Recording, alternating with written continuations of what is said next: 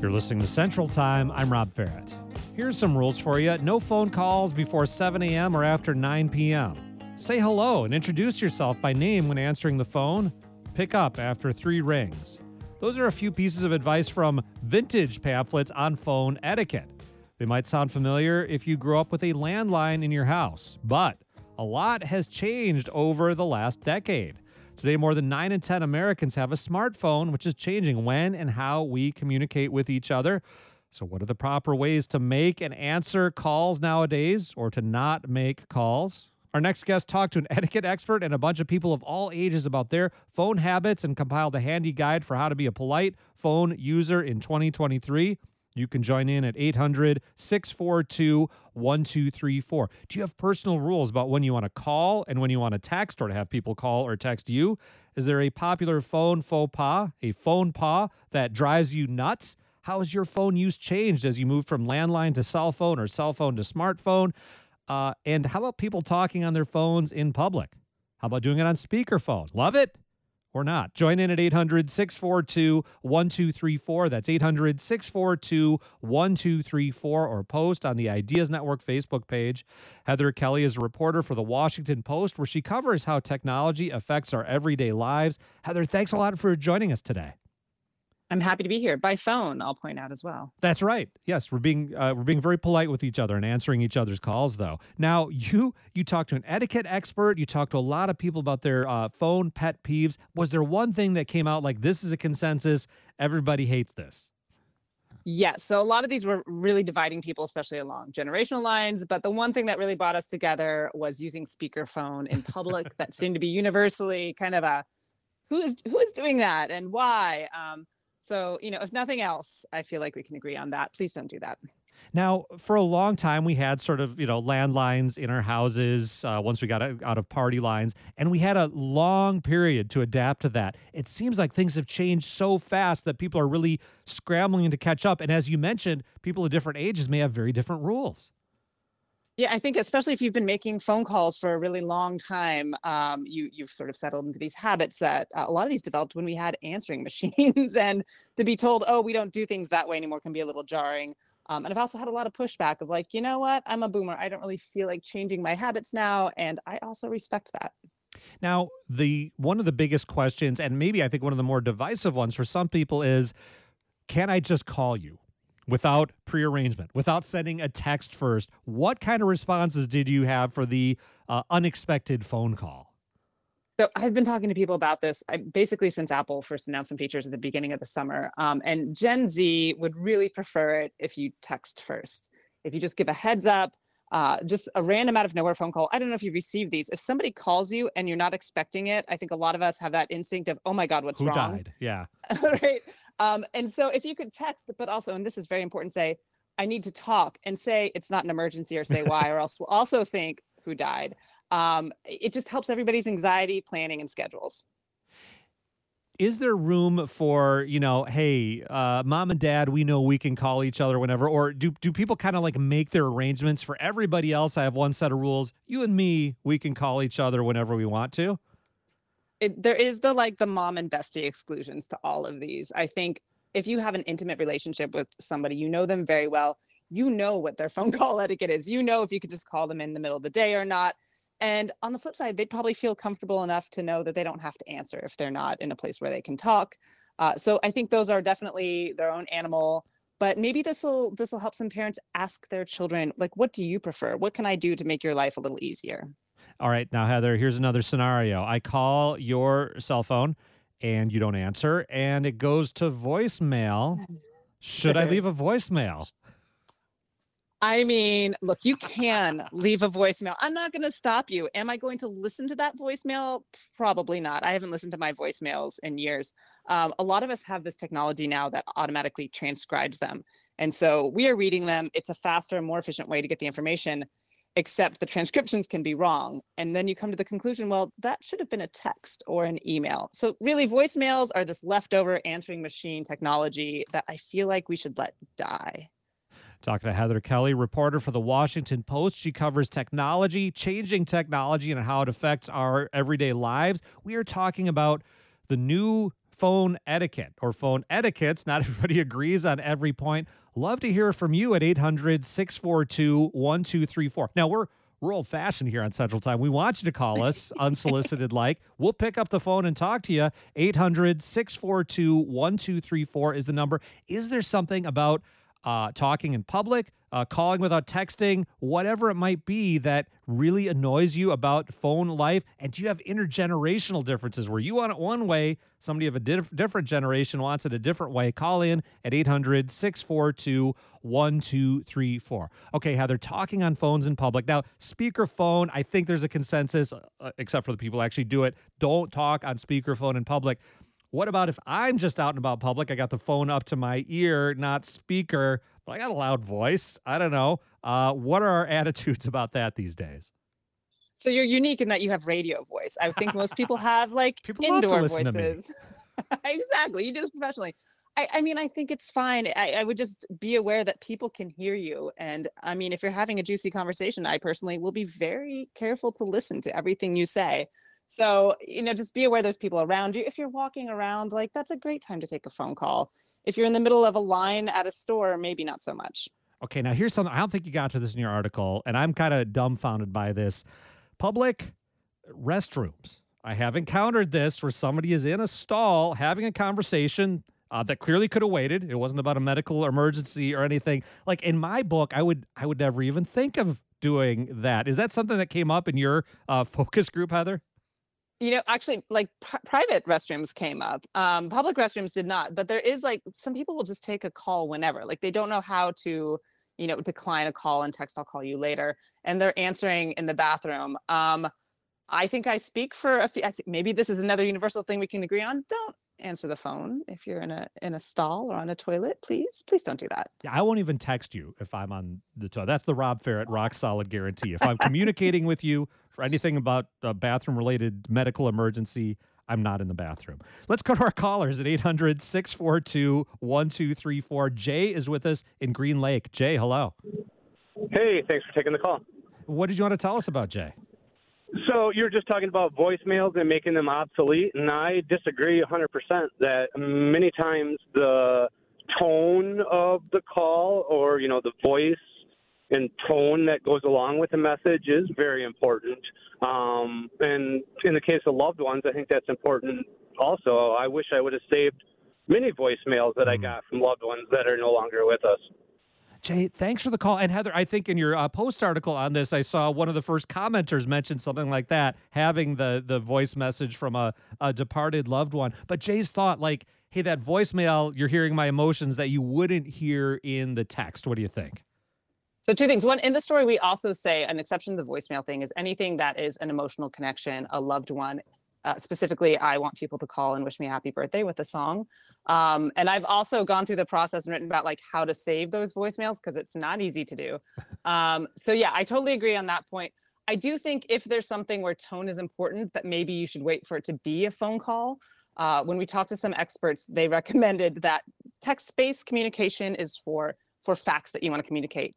If you want to have a fight with somebody, if you want to have an argument or anything with nuance, do it on video, do it on a phone, ideally do it in person. Yeah, and that's getting to our caller's point, too, that text, you don't convey that nuance, and the reader of that text, especially in a emotional fight situation, may put spins on it that weren't intended, right? Yeah, and I mean, if you're out here leaving angry voicemails, I'm interested in what's going on in your life because I love gossip, but don't leave me an angry voicemail. Wait till I answer. Thanks a lot for that call. Joshua is with us in Viroqua. Joshua, hi. Hi. Oh, go ahead, Joshua. What did you want to bring up?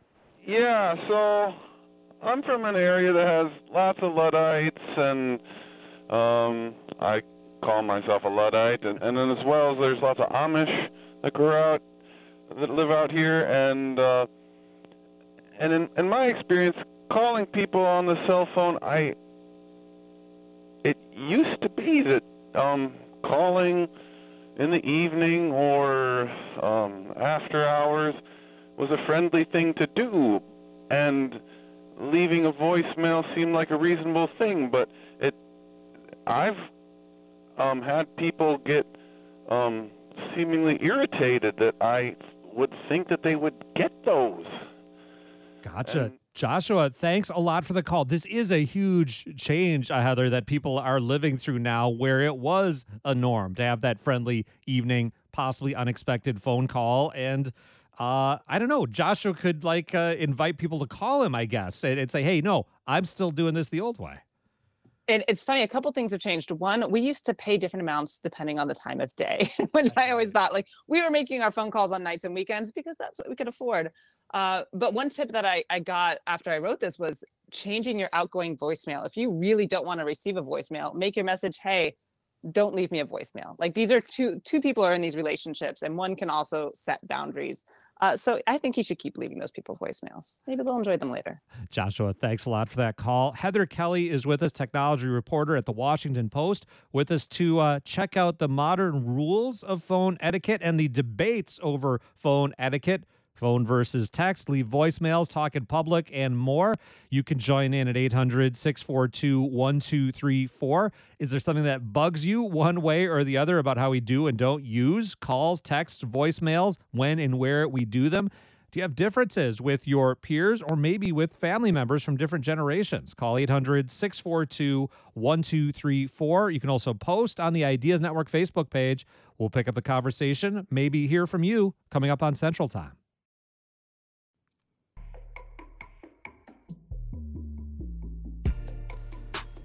This is Central Time. I'm Rob Ferret. We continue our talk with Heather Kelly about the do's and don'ts of calling and texting and voicemail and speakerphone. And you could join in at 800-642-1234 with an old-fashioned phone call. Voicemails, love them, hate them. Do you have any phone pet peeves? How about older phone etiquette that you still swear by? Join in at 800-642-1234. That's 800-642-1234. Let's go back to your calls now. Jeremy is with us in Mineral Point. Jeremy, hi. Hey, how you doing? Thanks for having me. I just want to say this is a really fun topic to kind of chime in on. And I just want to say for myself, there's some things that trigger, right? Once you hear someone say etiquette, you think about assumptions, universal truths around rules and norms. And so I kind of question some of those things.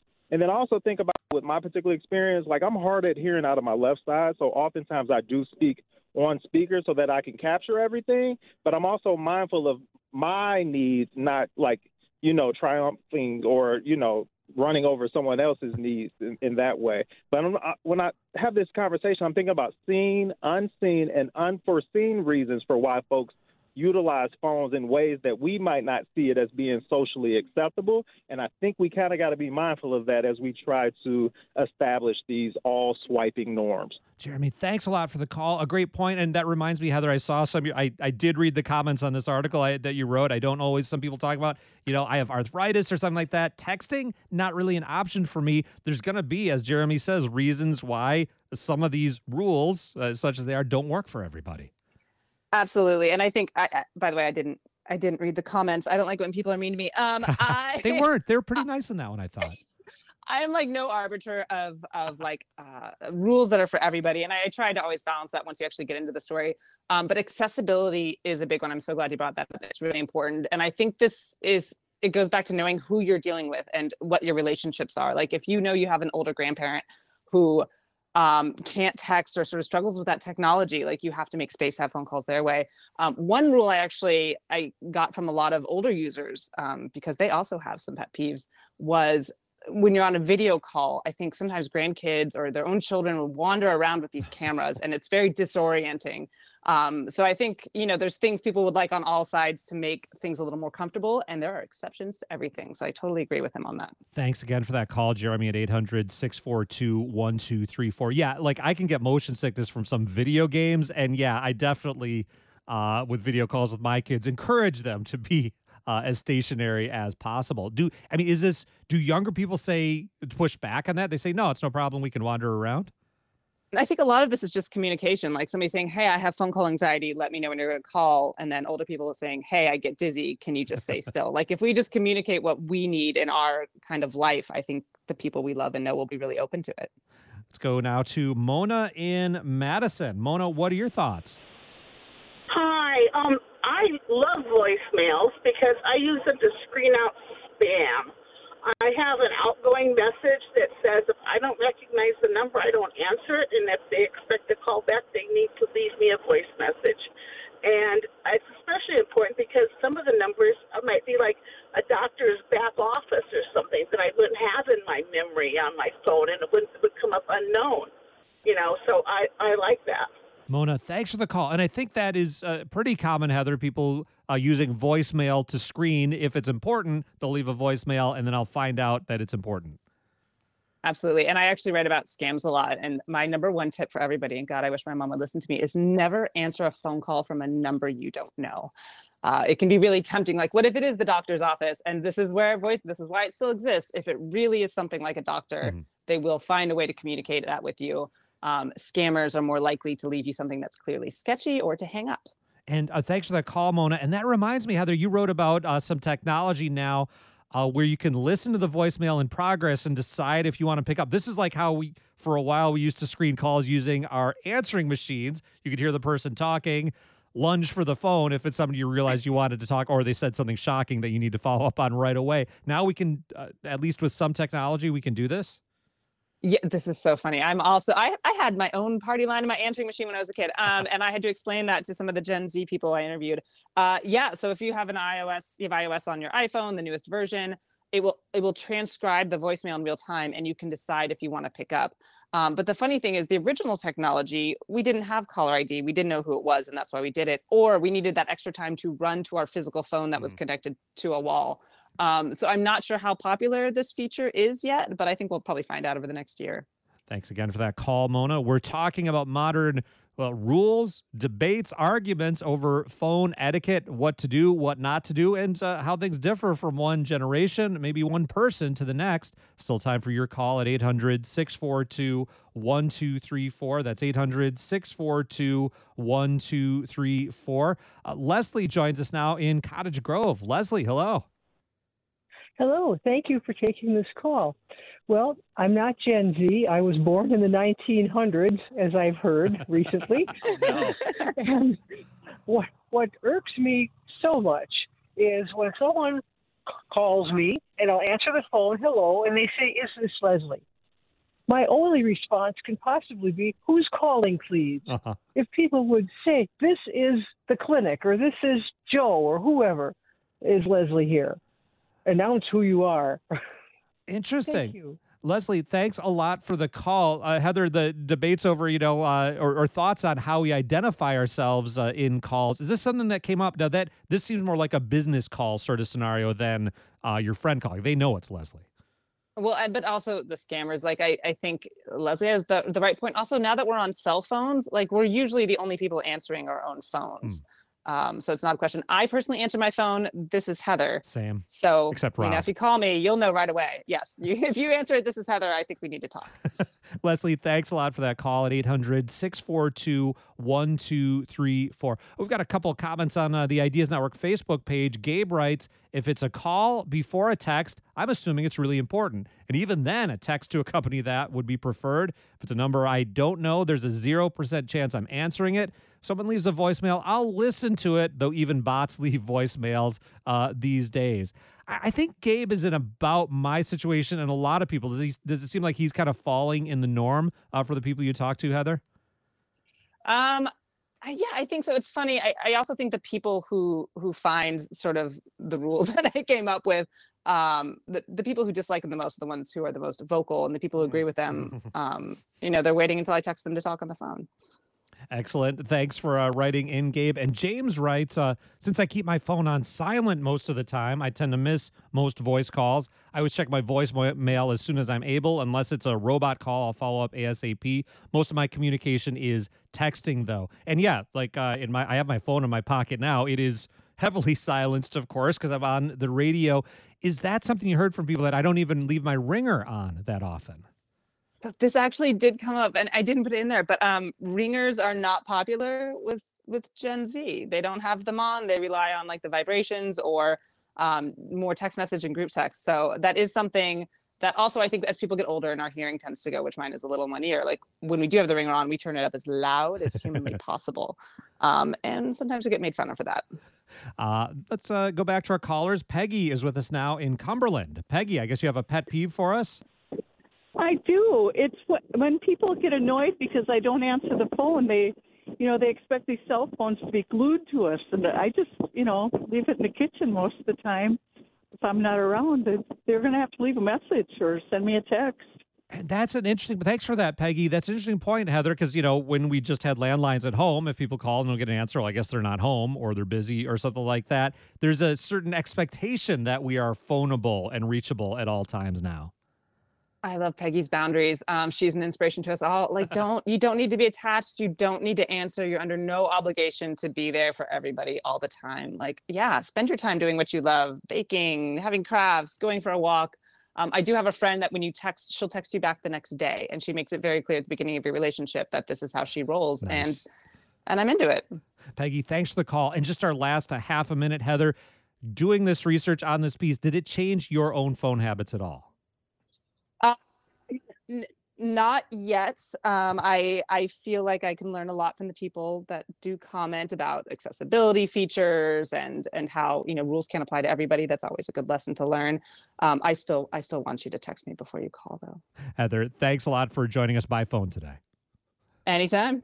That's Heather Kelly, reporter for the Washington Post, where she covers how technology affects our everyday lives. She joined us today for a refresher on the changing rules of texting and calling in the age of smartphones. Coming up tomorrow here on Central Time, how do we get reliable information from a war zone? We'll talk to experts on war reporting and how we can evaluate potential misinformation. And it's this week's edition of Food Friday with advice on how to find great recipes online and how to skip the not-so-good recipes. If you have a favorite source, a favorite way to search for online recipes, tell us about it right now. Email ideas@wpr.org. That and more coming up tomorrow here on Central Time. Coming up after the news, we'll learn about a special project in Wisconsin that's helping women farmers and other female land stewards to learn about better conservation practices and resources available to help them develop their land. I'm Rob Farrett. This is Central Time here on the Ideas Network.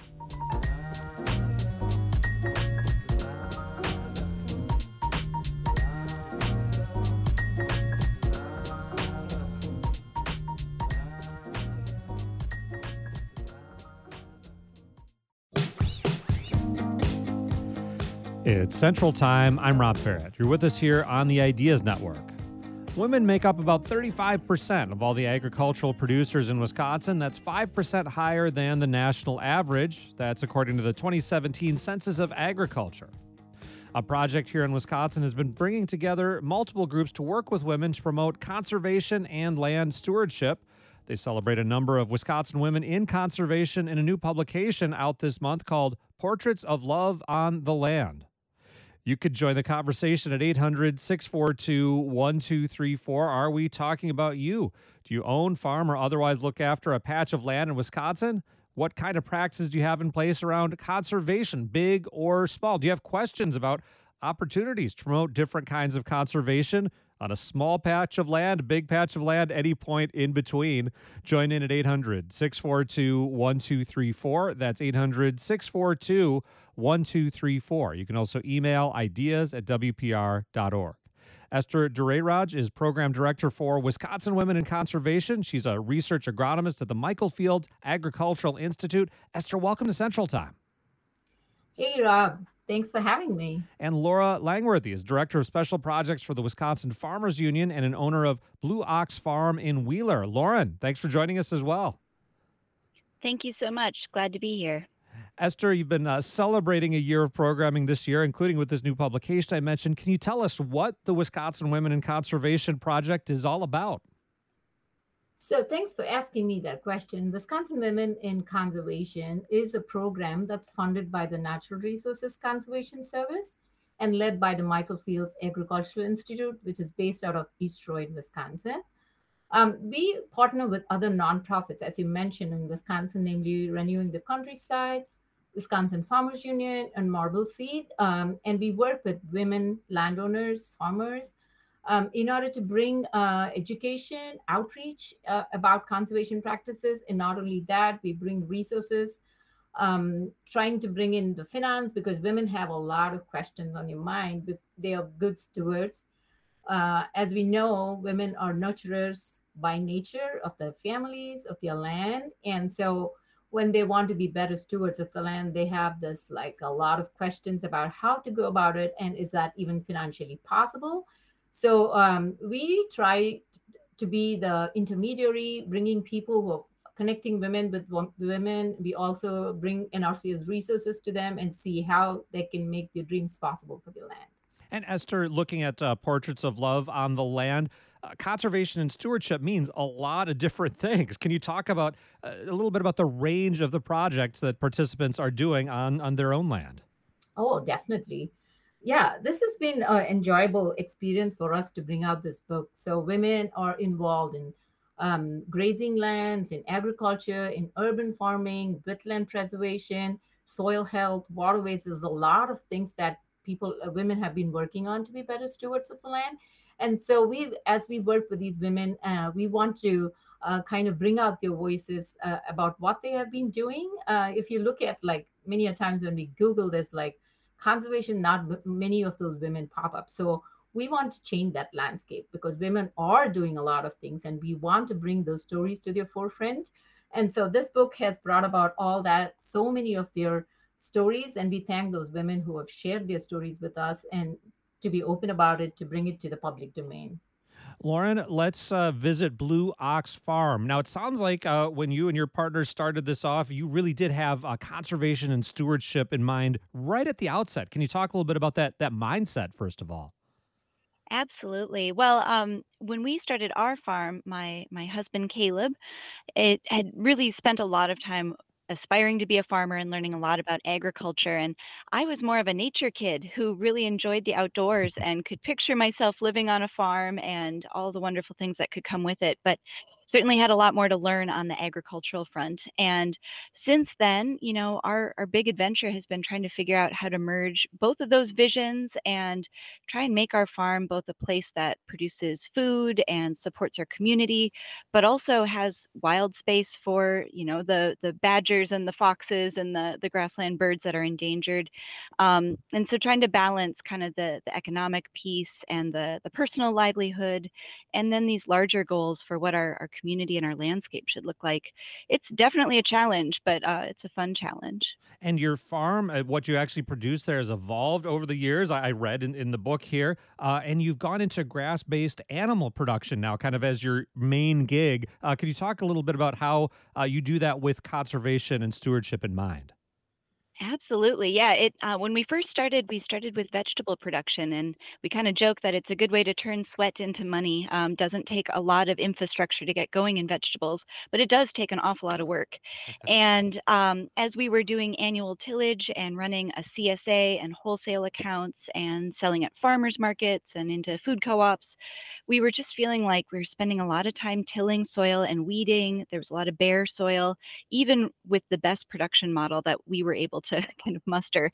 And I know some people who are able to do it much better than we were, but we were looking at ourselves and thinking, why can't we get more perennials into this system, and why can't we get more things covered and have less bare soil, less tillage? And so that really led us on some self-reflection and some business model reconsideration, and that's how we kind of ended up in livestock, specifically rotational grazing. And so that rotational grazing allows us to really provide some good habitat, do soil building and microbe building, create a healthy animal, and also kind of manage our own labor a little bit better.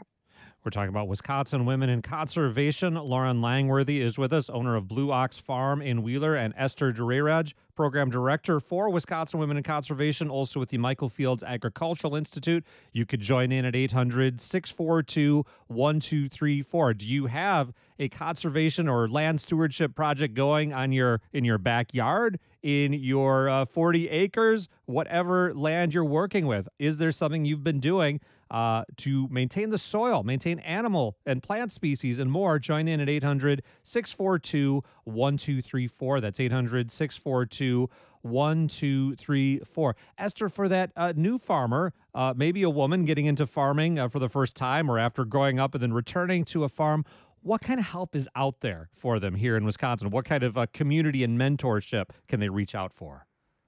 Okay, so the way we do our program is to have these learning circle events.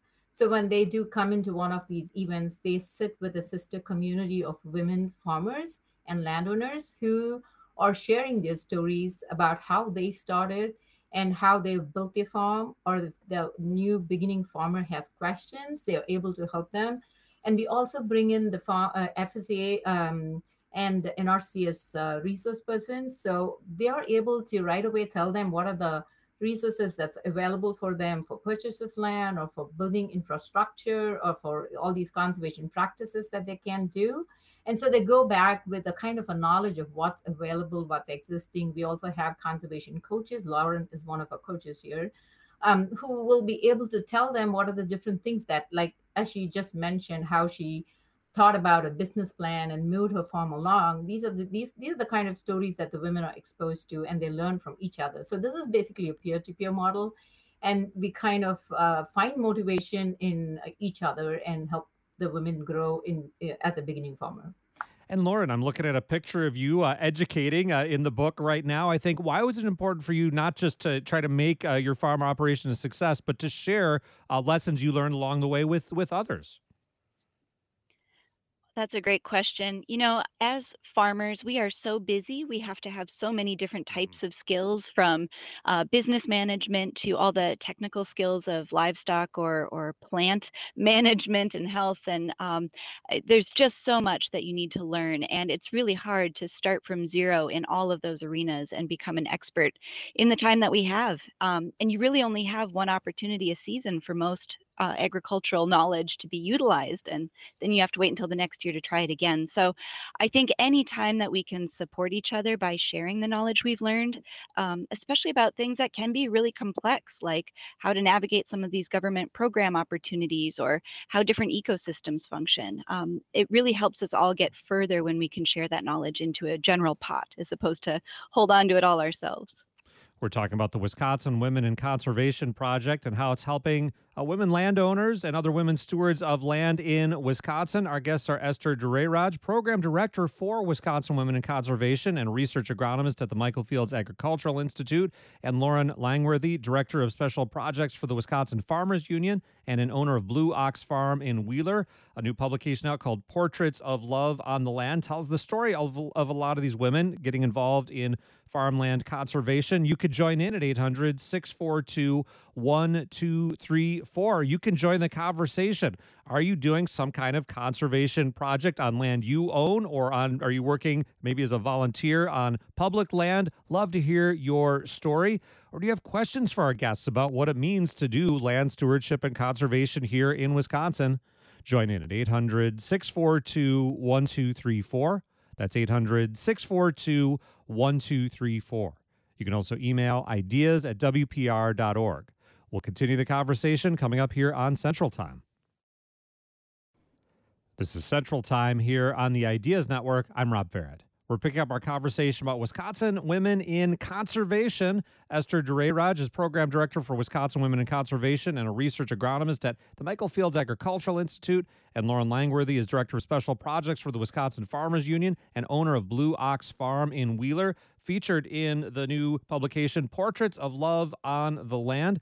You can join in at 800-642-1234. If you're a farmer yourself on a large or small scale, what kinds of conservation things do you do? What kind of stewardship do you do for your soil and land? And wherever you are, whatever you do you try to plant maybe native species to help butterflies and other animal and insect species? Love to hear from you at 800-642-1234. That's 800-642-1234, or email ideas@wpr.org. Esther, as I mentioned earlier, this isn't one size fits all. A lot of different people do different conservation projects. How could people figure out, okay, this is the land I've got, this is the agriculture maybe I'm doing, what kind of conservation methods might be right for me? So when the women or landowners or farmers come to one of our events and express interest in having a conservation plan, then we right away work with them. We just have something called an intake form where we get the information about their land, their practices that they are adopting as of now, and what they want to see on their land.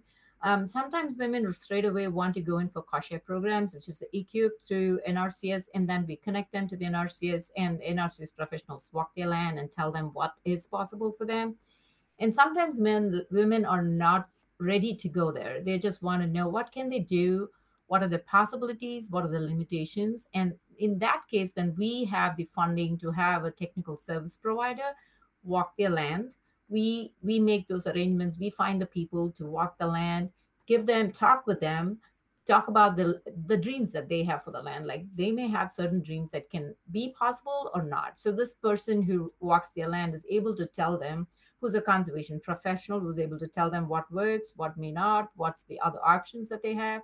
And then at the end of it, they would get a conservation plan document, which they can have it, think about it, and then go for the next step as soon as possible or as late as possible. It depends on them, but they at least have a knowledge of what can be done on their land.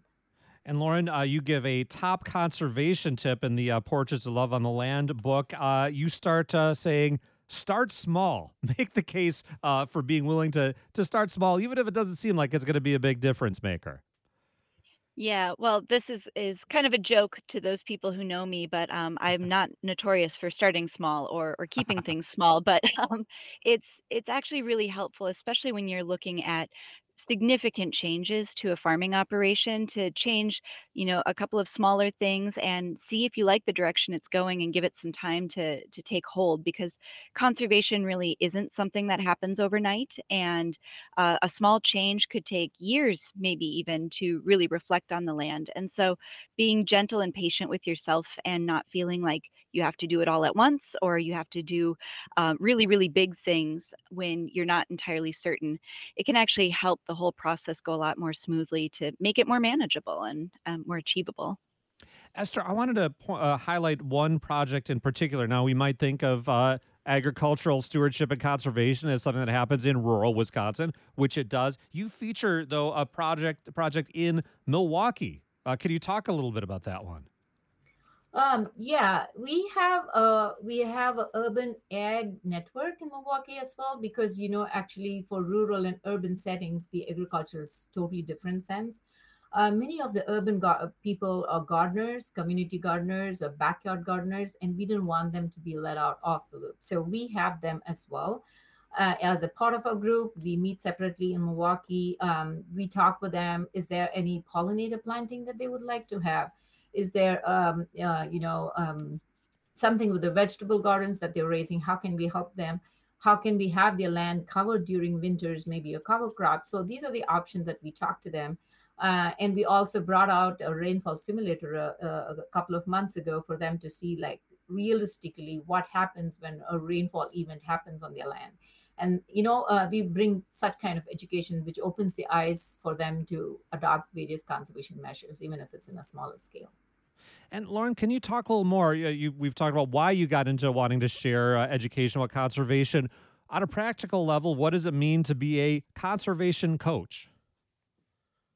Well, that's another great question. I think it really depends on the person who's seeking information. So our role is not as formal as, when you go into the NRCS office or the FSA offices or anything like that. No government centers here. We're just farmers talking to other farmers about what might work and what might not. And so I'm able to share with people when I kind of hear what kinds of questions they have and what kind of hopes and dreams they have. I can say, oh, I happen to know about this program that could maybe provide some cost share toward that bigger goal you have. Or I know about an organization that's doing some work in that arena that could help you find some more resources. There are networks of other men and women that to get connected with. And so it's really trying to hear what a person is looking for and help them along their pathway to just not have to do it alone and not have to find everything from scratch. Talking to Lauren Langworthy and Esther Dureraj about the Wisconsin Women in Conservation Project and the new book from that project, Portraits of Love on the Land, featuring women doing all different kinds of stewardship and conservation. Esther, can you talk a little more about why focusing on women in particular? You were starting to touch on that earlier. Can you talk a little bit about the particular needs of women in conservation and stewardship? Okay. Yeah, that's a great question.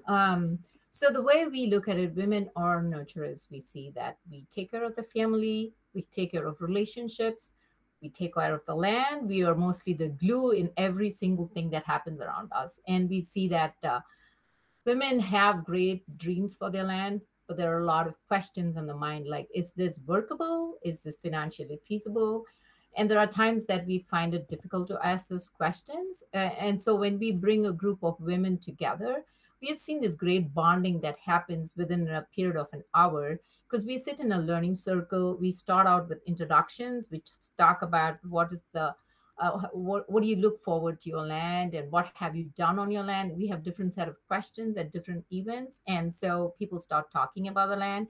And we have like a seasoned landowner, we have beginning farmers who people who are seeking the land, who all are seeking for inspiration and motivation, and we learn from each other. It's a sense of togetherness, the sense of working together. So the way we feel is that, imagine if we can just bring about change in these number. 37% of women are producers now, and if we can bring about a change in how they steward the land in terms of conserving natural resources or bringing a big impact on the landscape, not only helps them and the future generations, and the kids are watching their moms, and that's a big change. And that's what is our passion. Our team drives on that passion. We really want to bring about this love for the land, and that's one of the book. That's the title of the book as well. How we really want women who are already loving the land, and we want to give them the opportunities to take better care of that. Got an email from Patty in Lake Mills who writes, I farm 1,000 acres with our dairy farm. We have a nutrient management plan for our land. We soil sample the land after every crop to see what nutrients the land needs. Also, we plant cover crops like triticale and winter wheat to keep soil in place, and we rotate between corn, alfalfa, and soybeans. As a fellow livestock farmer, Lauren, can you talk a little bit about some of the other conservation options open for people raising animals? Yeah, as with many conservation opportunities, it depends so much what your goals are Mm. and what your current infrastructure is. And so, on my farm, we're doing rotational grazing, which means moving animals from paddock to paddock regularly. In our situation, it's pretty much every day they move to a new paddock. And that allows us to capture that manure and urea and put it back into the soil and grow more grass. But not everybody is set up to do that. Not everybody has either the land base to do it or the labor to do it.